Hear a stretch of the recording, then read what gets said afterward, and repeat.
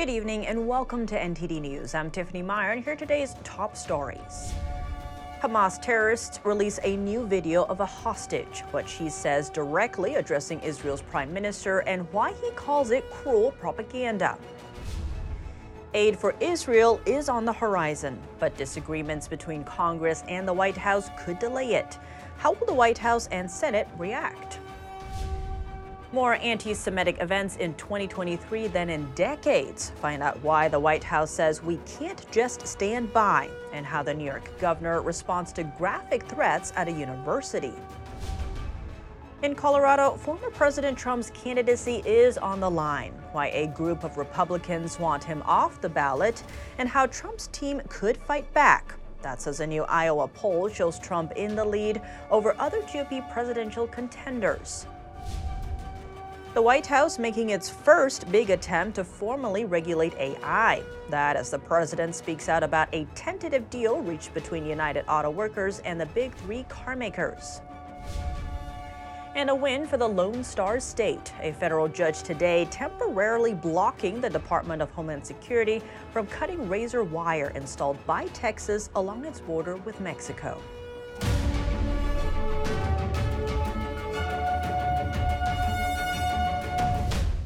The hostage situation in the Middle East takes a disturbing turn. In a video, a hostage is seen pleading for help, directly addressing Israel's prime minister. His response is decisive, signaling Hamas's tactics won't work. NTD's Jason Perry has the latest and a warning: this report contains footage that some viewers may find disturbing.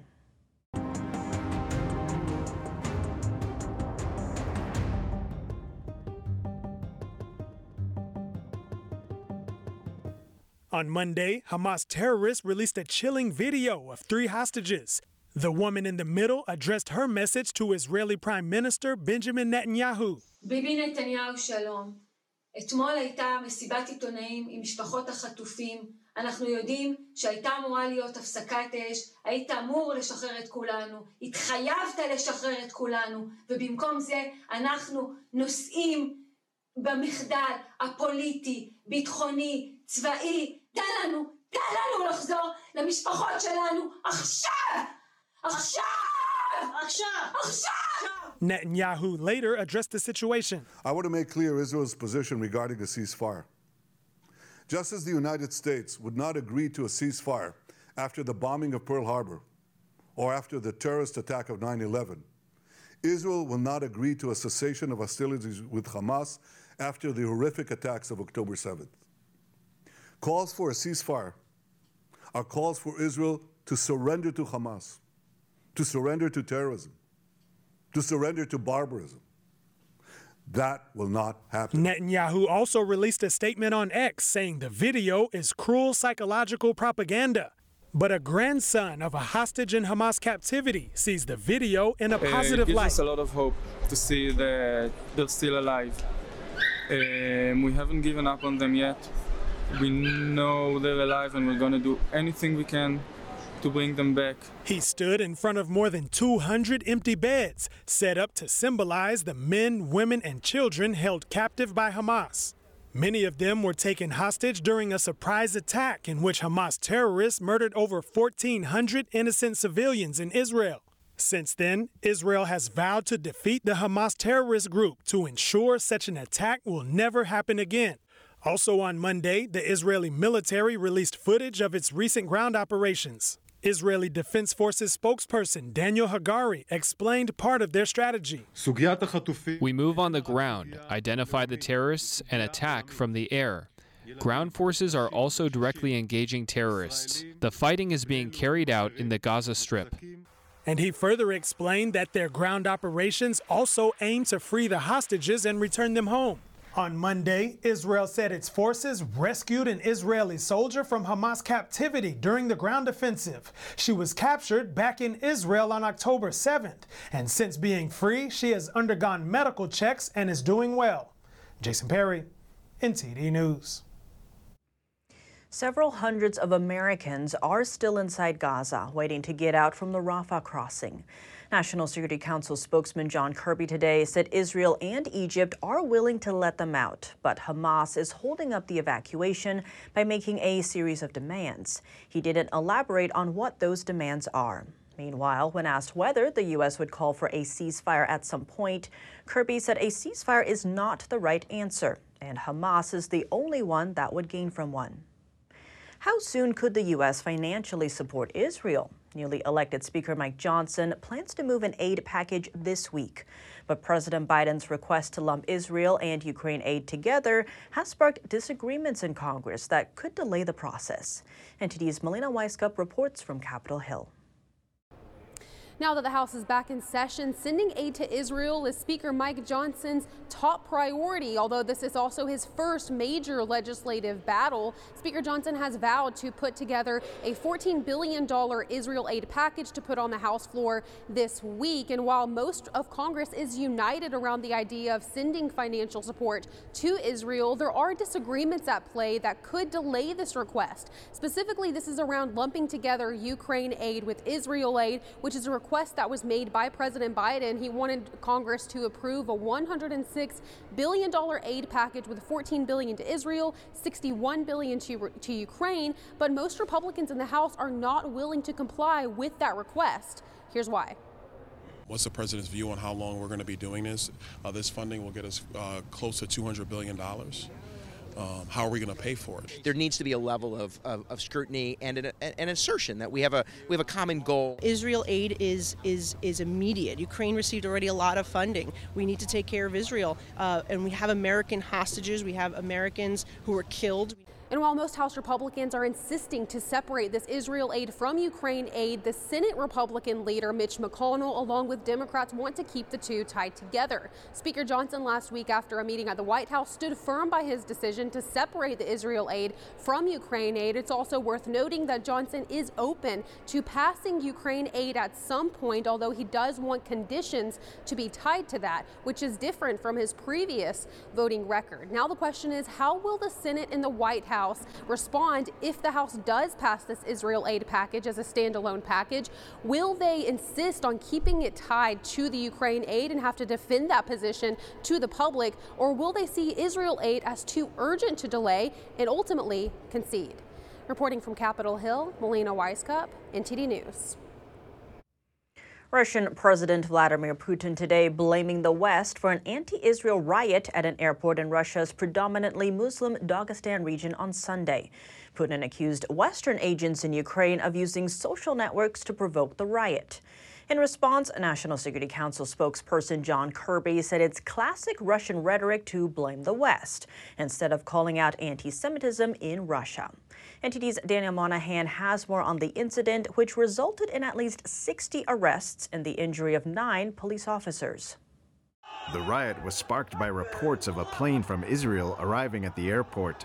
The flight from Tel Aviv was quickly surrounded by an angry mob upon landing. On the tarmac, some rioters reportedly tried breaking into the plane. Here, a suspect is surrounded by the mob. His alleged crime? Being Jewish. He says he's from Uzbekistan, but they don't believe him. They say he must wait until they make a decision on whether he is free to go. One mob member yells to get his phone. Here, the enraged mob storms into the terminal building, carrying Palestinian flags, screaming Allahu Akbar. The halls are soon flooded as cries of God is the greatest continue. The enraged mob searches for Jewish people. They begin pulling doors open, frantic in their search. A woman seems to tell them that what they're looking for is not behind her door. Outside, the frenzied mob tries to flip over a police car. Here, a crowd gathers outside a hotel after a Jewish man checked into it, reportedly shouting, "Show your face, or we will come into the hotel and pull you out of there." Security forces closed the airport and removed the rioters. 20 people were injured during the riot before Makhachkala Airport was back under control. Security forces say the passengers on the plane were safe. Daniel Monahan, NTD News. Turning now to a rise of anti-Semitism here in the United States, the Biden administration and local governments are now taking concrete steps to fight hatred and attacks. NTD's Arian Pastar has more on that and an incident at a New York university over the weekend. That threat's rising, Poppy, no question about it. I mean, in 2022, there were more anti-Semitic events in this country than there had been since 1979. National Security Council advisor John Kirby on Monday speaking on the rise of anti-Semitism in the U.S. Kirby explains what the Biden administration is doing to fight that trend.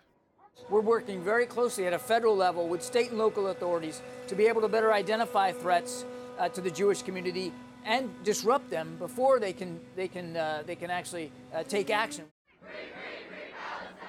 This comes as the Biden administration on Monday set up a plan to fight anti-Semitism on college campuses. We can't stand by and stand silent in the face of hate. Cybersecurity experts with Homeland Security are reportedly set to work with schools to combat anti-Semitic content online. No one should be afraid to walk from their dorm or their dining hall to a classroom. New York Governor Kathy Hochul on Monday visiting Cornell University. This after anti-Semitic threats were posted on a discussion board related to Cornell. The graphic threats reportedly showed murder, sexual violence, and comparisons to animals. We will not tolerate threats or hatred or anti-Semitism or anything. She announced the state will ramp up security on campuses across New York. The FBI and local investigators are now reportedly looking into the threats as well. Meanwhile, students at Columbia University in New York City rallying against anti-Semitism. My Jewish sisters and brothers and I are on the receiving end of death threats from our peers. The students demand the university do more to tackle hatred, hoping that the current rise in anti-Semitism comes to an end. Arian Pastar, NTD News. And the landlord accused of killing a young Palestinian boy in Chicago pleaded not guilty in court this morning. The 71-year-old landlord was indicted last week. He's accused of fatally stabbing a 6-year-old Palestinian boy and also of critically hurting the mother in an alleged hate crime. Allegations say the landlord attacked the two because of their religion and nationality. The Justice Department and the FBI are also looking at the hate crime charges. In Colorado, a trial to determine whether or not former President Trump will remain on the state's ballot. But some call the plaintiff's case a big lie. Here's NTD's Arlene Richards with more. As 6 Republicans don't want former President Trump on the Colorado ballot. They filed a lawsuit in a state court accusing him of inciting an insurrection on the state capitol. They're asking the judge to order his removal from the ballot. Trump tried to get out of the case, but Judge Sarah Wallace said the state's law doesn't limit her from considering federal election matters. In recent months, liberal groups across the country have been drumming up support for barring Trump from seeking office. They're relying on Section 3 of the 14th Amendment of the U.S. Constitution. Attorney James Bopp Jr. explained the law. Section 3 of the 14th Amendment is called the Disqualification Clause. And what it does is that if someone has taken an oath to defend the Constitution of the United States and then engages in insurrection, that's the exact wording, engages in insurrection, then that person is disqualified from taking the oath of office again. Colorado's election law deals with certain criteria such as age, citizenship, and residency. Bopp says there are 2 reasons the 14th Amendment insurrection clause isn't applicable here. First is they're talking about qualifications, not disqualifications. And this Section 3 is a disqualifier, not a qualification. And the Arizona Supreme Court expressly ruled that their statute about qualifications did not include a disqualification, as in Section 3. The second thing is more substantive, and that is a person must be, quote, qualified, end of quote, on or before the date of the term the office begins. So it's a assume office qualification statute. In other words, even if Trump should be disqualified, he said under Section 3, it can't be decided until Congress meets to certify the election, and then it has to be by a 2/3 vote. The plaintiff sued the Secretary of State, Democrat Jenna Griswold, but she's not taking a position on the case. Her attorney said she believes Trump is significantly responsible for an insurrection. Bopp said to say insurrection is a lie. And of course, the lie here is that there was an insurrection on January 6th. And the second lie was that Trump engaged in it. In other words, committed a direct, overt act. Plaintiff's case hinges on this judge determining that Trump incited an insurrection. The judge dismissed a defense under the First Amendment. She allowed the plaintiffs to admit 408 out of 411 findings from the January 6 committee report, and most of the plaintiffs' witnesses have some connection to the January 6 incident. Bopp said Trump is not receiving any due process. There are no rules of evidence, and he can't defend himself upon any constitutional right. The numbers are in for a new Iowa poll, and data shows that 43% of Republican caucus goers are rallying behind former President Trump. NTD's Jack Bradley has the update. The poll puts the New York native 27 percentage points ahead of the GOP's next top contenders, Florida Governor Ron DeSantis and former United Nations Ambassador Nikki Haley. Both received 16%. The battle for the second place has become a heated one, with Haley surging 10 points in the Iowa caucus since August, when she took 6, much of that support coming from independents. On the other hand, DeSantis held 19% in August, but saw 3 points drop off this month. Both have announced they'll focus more on campaigning in Iowa. That's ahead of the state's caucus day in mid-January. Support for Iowa for lower polling candidates has moved little in comparison. Senator Tim Scott lost 2 points from 9% to 7%. Former New Jersey Governor Chris Christie is down 1 point, now with 4%. Entrepreneur Vivek Ramaswamy held on to his 4%. North Dakota Governor Doug Burgum gained a point for a total of 3. Former Arkansas Governor Asa Hutchinson saw his support get off the ground, rising from 0 to 1%, while Texas pastor Ryan Binkley remains at 0. Besides the numbers, one candidate has dropped off the list. Former Vice President Mike Pence said Saturday that, quote, "This is not my time." His departure from the race comes after his Iowa poll numbers dropped from 6% in August to 2% now. President Biden turning to emergency federal powers to rein in the risk of AI. His administration vows to move faster than the technology itself. NTD's Iris Tao has more from the White House. President Biden has invoked the Korean War-era Defense Production Act in signing an executive order today that would mandate major AI companies to inform the government when they're developing AI systems that could pose risks to our national security, public health, or economic security. It also asked them to share the results of all safety tests of their AI systems before releasing them to the public. President Biden says AI must be governed. One thing is clear. To realize the promise of AI and avoid the risk, we need to govern this technology. It must be governed. The executive order would also ask the Commerce Department to develop standard watermarking to label AI-generated content. And President Biden says that's to help the public tell what's real from what's not. Deepfakes use AI-generated audio and video to smear reputations, spreads fake news. I've watched one of me on a couple of things. I said, when the hell did I say that? Before today's announcement, the White House did get 15 major AI companies such as Meta, Google, and Microsoft to agree to voluntarily allow for outside testing of their AI systems. But now it's a mandate for them to do so, and more actions could also come from Congress. Meanwhile, on the economy, President Biden today held the latest tentative deal reached between United Auto Workers and the big three automakers, and calling it a historic agreement that showed worker power. Reporting from the White House, Iris Tao, NTD News. Moving on to immigration, a federal judge today temporarily barred the Biden administration from cutting the razor wire at the Texas-Mexico border. The barrier is part of Governor Greg Abbott's Operation Lone Star, a measure aimed at deterring illegal crossing at the southern border. In response to the ruling, Abbott posted on X, formerly Twitter, another win for Texas in our historic border mission. Last week, Texas Attorney General Ken Paxton sued the Department of Homeland Security, saying it let in illegal immigrants by destroying the barrier installed by the state.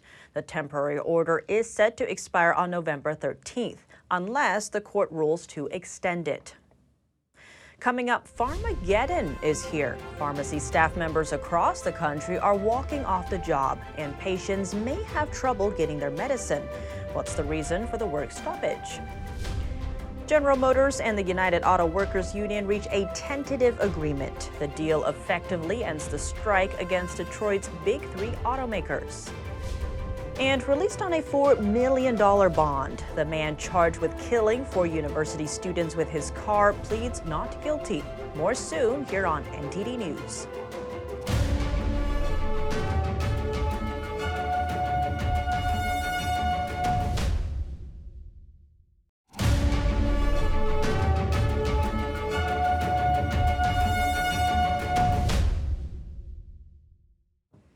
Welcome back. Yet another pharmacy strike, this time dubbed by organizers as Pharmageddon. Some pharmacy staff at Walgreens, CVS, and Rite Aid have decided to walk off the job because of unsafe working conditions.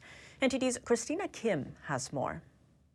Some of the pharmacy staff at Walgreens, CVS, and Rite Aid are walking off the job. The work stoppage, planned to take place Monday to Wednesday, is a bid for better working conditions. For years, staff have complained of understaffed teams in conjunction with a growing workload. They also want higher pay. Staff members say overworking pharmacists leads to burnout as well as more mistakes, like giving patients the wrong drug. These mistakes can then put patients at risk. Between 7,000 and 9,000 people die every year in the U.S. because of medication errors. These errors can include things like giving the wrong medication, the wrong dose, the wrong method of administration, the wrong drug name, or prescribing drugs that interact. Aside from verifying and filling out prescriptions, pharmacists have to take and make patient phone calls, administer vaccines, work with insurance companies and doctors, and deal with in-store customers. The staff walking out aren't part of a union, so it's unknown exactly how many will participate. One organizer estimates around 5,000 will stop working.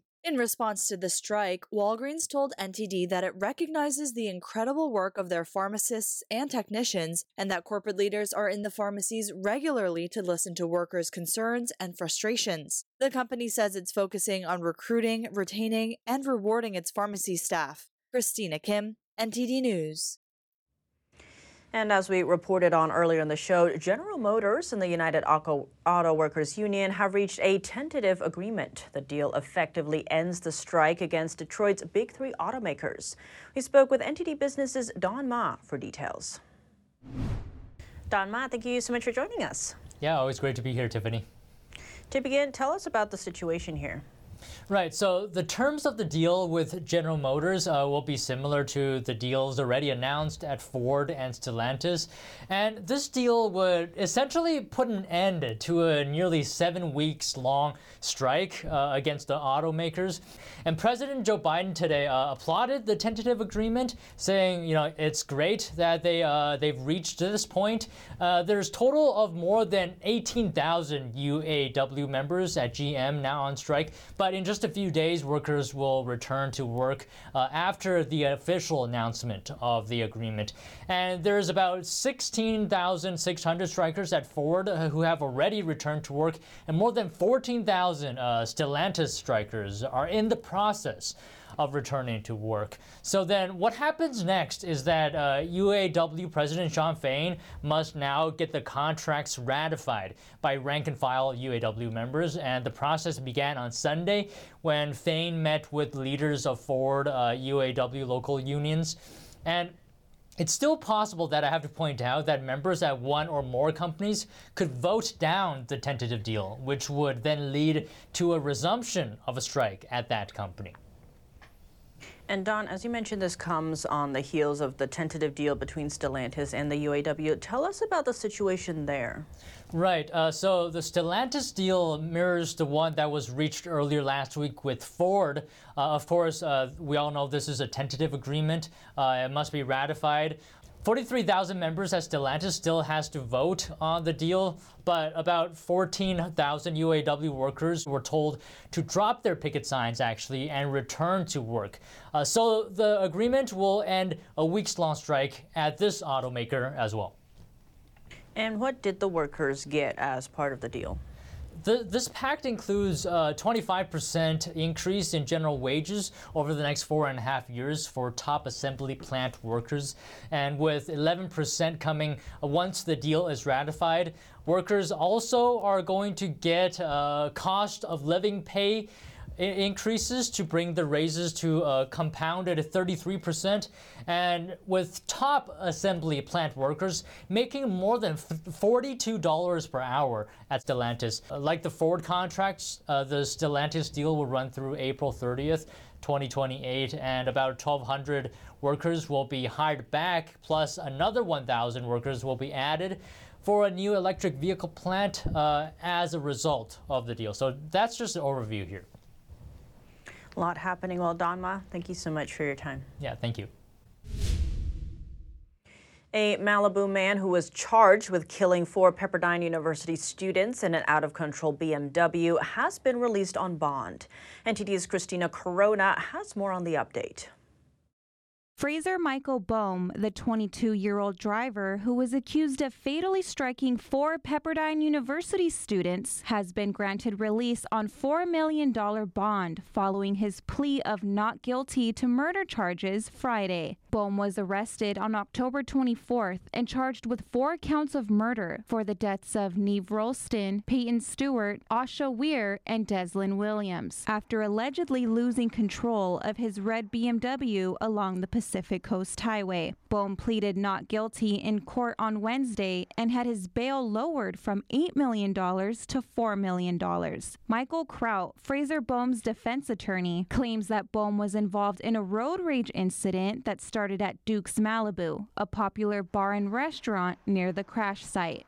Kraut says they have security footage to support their claims and suggests that authorities may have arrested the wrong person. A Malibu resident told NTD, Fraser is a really good kid and is very well known in this community. His parents bought him a BMW when he was 21, and unfortunately this happened. Boehm's family mansion, worth $8,795,000, features panoramic ocean views and is located in the exclusive Big Rock area of Malibu. He attended Oaks Christian High School, a private school near Los Angeles, with an annual tuition cost of about $31,000, where he was on the baseball team before graduating in 2020. Investigators have determined that Boehm was not under the influence of drugs or alcohol at the time of the crash. Boehm could face potential multiple life prison sentences if convicted as charged. Christina Corona, NTD News, Malibu. Coming up, former President Trump's chances in the Colorado ballot case, why a former prosecutor thinks it's going to the Supreme Court, and support from a surprising quarter on his gag order. And after former VP Mike Pence drops out of the presidential race, many are wondering who's next. Why does an epic TV series director believe many candidates are actually positioning themselves for 2028? Find out after the break.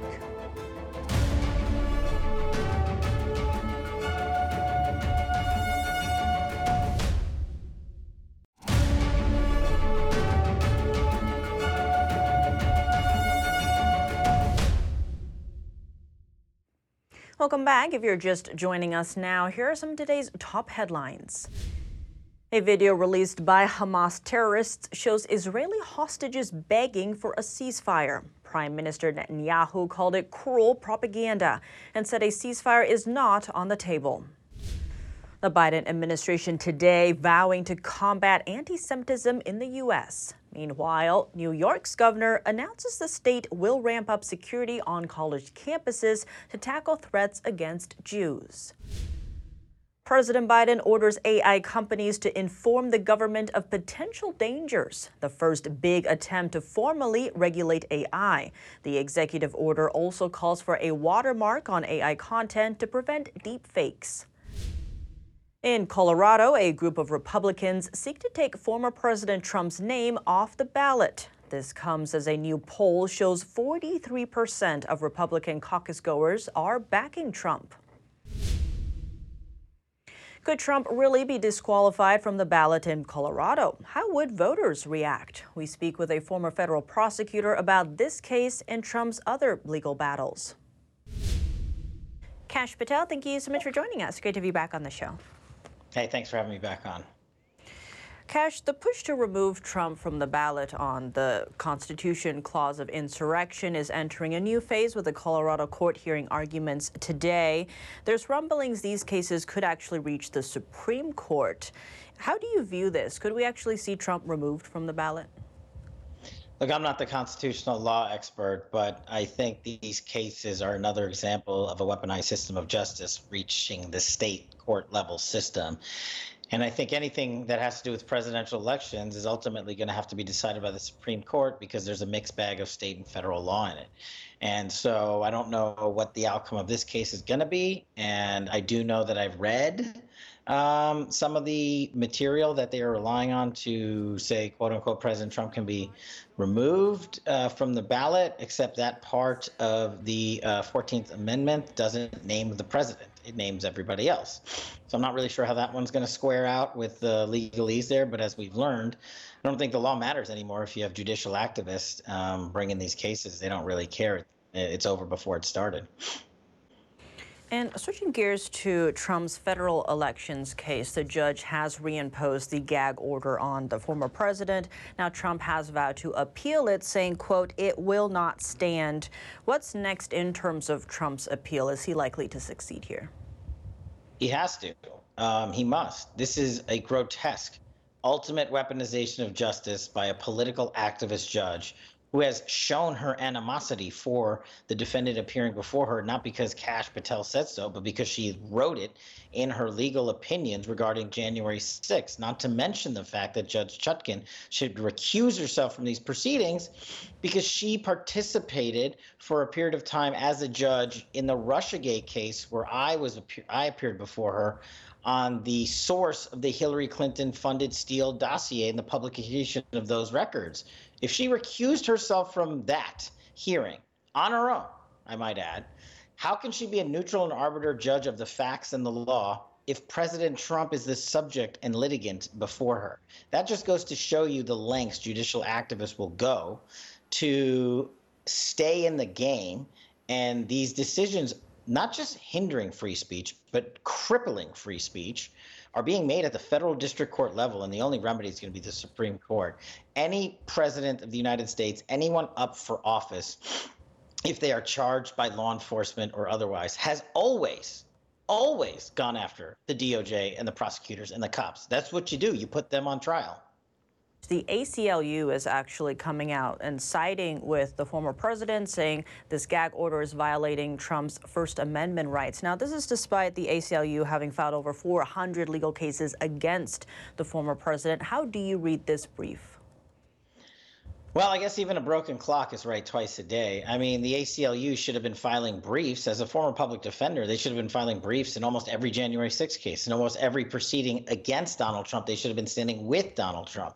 These guys are supposed to be the arbiters of free speech, due process, the fundamental rights in the 4th, 5th, and 6th constitutions for criminal defendants. And now they even see that this infringement on free speech, this, bastardization of the free speech clause in the First Amendment, that the ACLU cannot even let it pass. So it's about time they got their act together and stopped weaponizing and politicizing their own supposed apolitical 501c3.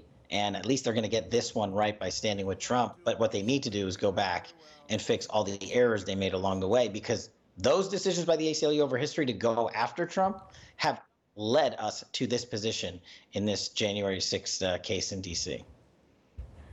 And now, in terms of the election, Trump is leading in most polls, almost every single one of them. Now, with all of these legal cases against him, how do you see that impacting the election cycle? Yeah, I wish I could predict that. I know the one thing it won't impact is President Trump. He grows more and more relentless every day with his desire to put this country back on track. So he will not be shut down by them. As to where they go, look, with these types of cases involving a president and a presidential election and the candidate for the GOP or likely nominee, they're not going to be resolved at the trial level. They will go up. They will go to the appellate courts. Then they will go to the Supreme Court. If they're in the state court system, they'll go to their Supreme Court, then the federal courts, then the appellate court, then the US Supreme Court. And people forget how long these appeals take. I mean, usually it's like 3 years. So what's going to happen even if one of these folks convicts Donald Trump baselessly, I might add? Are they going to put him in prison? Are they really going to take the justice system and actually weaponize it even more so? I think that's going to turn off a lot of voters who normally would have voted against Trump, because they are now even seeing that the targets of these investigations and prosecutions are just completely baselessly brought, and they're being brought more and more in local communities. So it should put a scare in everyone. Kash Patel, thank you so much for your time. Thanks so much. Turning now to the presidential candidates who are not leading in the polls, we saw former Vice President Mike Pence drop out of the race on Saturday. Could others soon follow suit? We spoke with the director of the epic TV series The Presidential Roller Coaster 2024, who believes many of the candidates are actually looking ahead to 2028. Roger Simon, thank you so much for joining us. Great to be back on the show. Oh, good to be here. Roger, there's a lot happening in the political scene. We have former VP Mike Pence, who's dropped out of the race. Now President Biden is seeing more competition from within his own party. How do you see the 2024 election cycle heating up?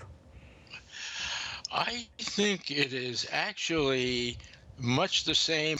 I mean, the whole thing with Pence's disappearance is predictable. He was going nowhere. So sooner or later, he was going to leave anyway. And it was rather dramatic that he did it all of a sudden at the Republican Jewish Coalition's conference, but it happened. And the man running against Biden, is so far outside it. I don't think it's going to go anywhere, because the thing about the Democrats is they've learned to function like a good Politburo style party, with the unanimity that would make the Soviet Union envious. So I have a suspicion that it's not going to amount to a lot, but I could be surprised. In fact, I'd be happy to be surprised. And Roger, you mentioned the Jewish convention that happened over the weekend, and Trump and others spoke there. I know you interviewed Governor Doug Burgum. Tell us what stood out to you about the governor. About Burgum? Yes. Well, I think that what stands out about Burgum is he actually knows the issues very well. And it's nice to hear, because he sticks to the issues, actually. He's not a pamphleteer, as you might otherwise.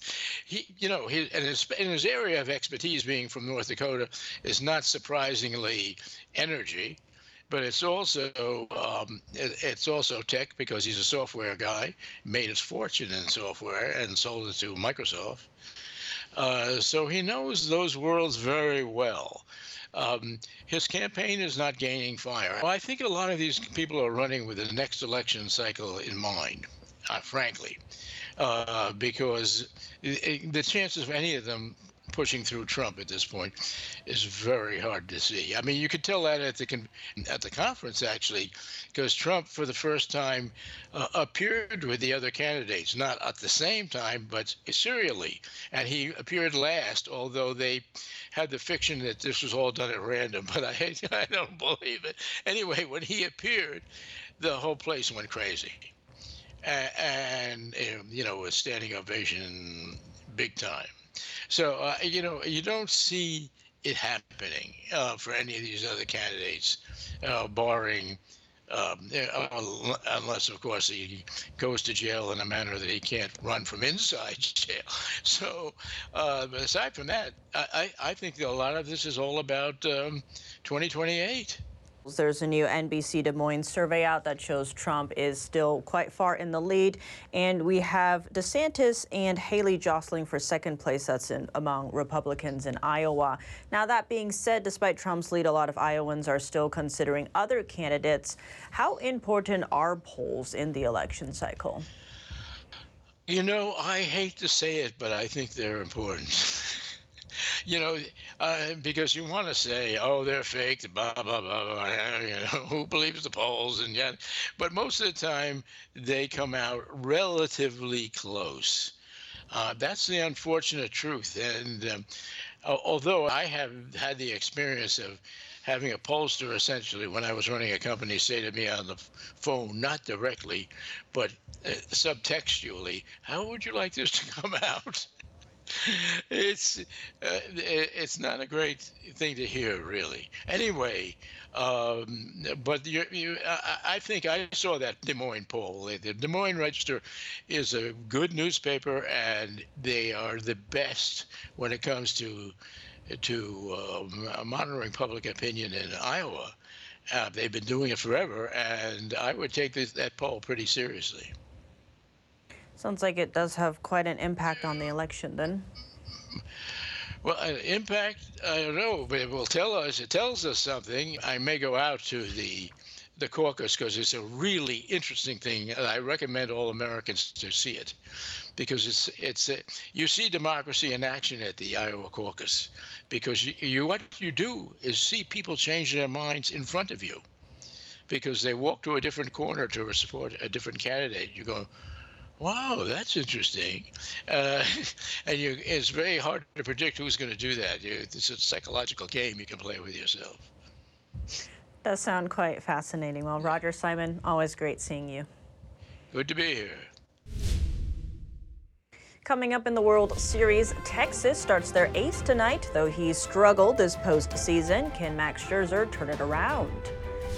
And fans set up a memorial for Emmy-nominated Friends star Matthew Perry. What they have to say after the actor was found dead over the weekend.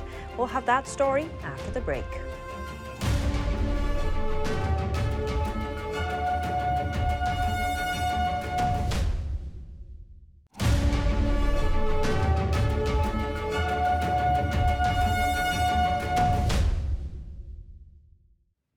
Welcome back, and now for your sports news, we're joined by NTD's Dave Martin. Dave, today is one of the rare days when all four major sports are in action. Let's start with the World Series with Game 3 tonight. Now, Arizona has actually led for most of the first two games. What does Texas need to do to grab the momentum? As many at-bats as possible for Adolis Garcia. You know, he hasn't reached David Ortiz's clutchness status yet, but 8 home runs, 22 RBIs in 14 postseason games is pretty amazing. Meanwhile, they've got Max Scherzer starting tonight. He's kind of struggled in his 2 starts against Houston, but you know, he's too good to have 3 bad ones in a row. I really think that it's been a strange postseason, but I think he bounces back tonight. And now switching gears to college football, your favorite team, Kansas, pulled a major upset over Oklahoma for their first loss.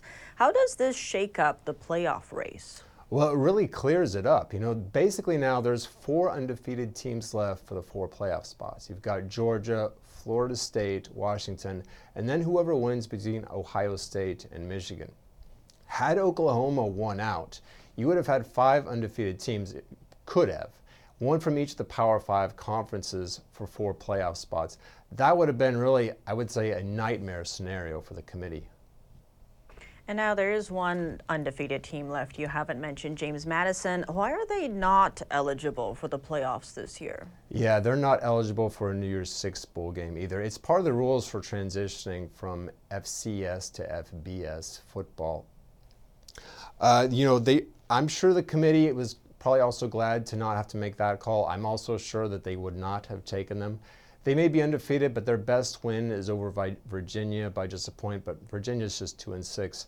Now, 6 years ago, Central Florida was 12-0. They did not select them. I think they had them ranked 12th in the final rankings behind some 1-loss and 2-loss teams. Now, this won't happen next year, though, when they expand to 12 teams instead. And now looking at the NFL, the Cincinnati Bengals beat the San Francisco 49ers in impressive fashion. Would you say they're back after that rough start?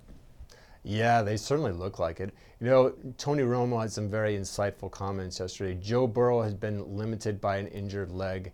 They really had only been able to put him in the shotgun formation. Now he can play under center. It really opens up the playbook for them a whole lot more, especially the play action pass. Meanwhile, San Francisco is struggling. This is their third straight loss. It's like two teams going in separate directions. Brock Purdy has thrown 5 picks in his last 3 games. I still think as long as San Francisco and really Cincinnati don't have major injuries to their stars, I still think they're both contending teams. Well, as always, thanks for joining us, Dave. Thank you, Tiff. Emmy-nominated Friends star Matthew Perry found dead in his home at age 54. NTD's Stephanie Secal hears more from his fans at a memorial outside his California home. Matthew Perry, the beloved actor known for his role as the witty Chandler Bing TV series Friends, tragically passed away on Saturday due to what seems to be a drowning incident in a hot tub at his Los Angeles residence right behind me. He was 54 years old. Pay tribute to Matthew, a fan of the show, watched it for many years, and very saddened to hear of the death that we heard on Saturday. His sense of humor, I think he had a really good sense of humor, very good actor, down to earth. Matthew Perry expressed his strong desire to be remembered more for his efforts in helping people overcome addiction than for his role in Friends. He subsequently transformed his former residence in Malibu into a sober living facility known as the Perry House, which operated until 2015. Despite his own struggles with alcohol and drug abuse, he was open about his journey to recovery and his efforts to help others. He hoped that this contribution to addiction support would be his primary legacy rather than his acting career. Perry's candidness about his struggles, as detailed in his memoir, sheds light on his journey throughout mental health and addiction challenges. Stephanie Secal, NTD News, California. And if you have any news, tips, or feedback for the show, you can email us at eveningnews@ntd.com. That's all for today's news. Thanks for tuning in. I'm Tiffany Meyer. Good night.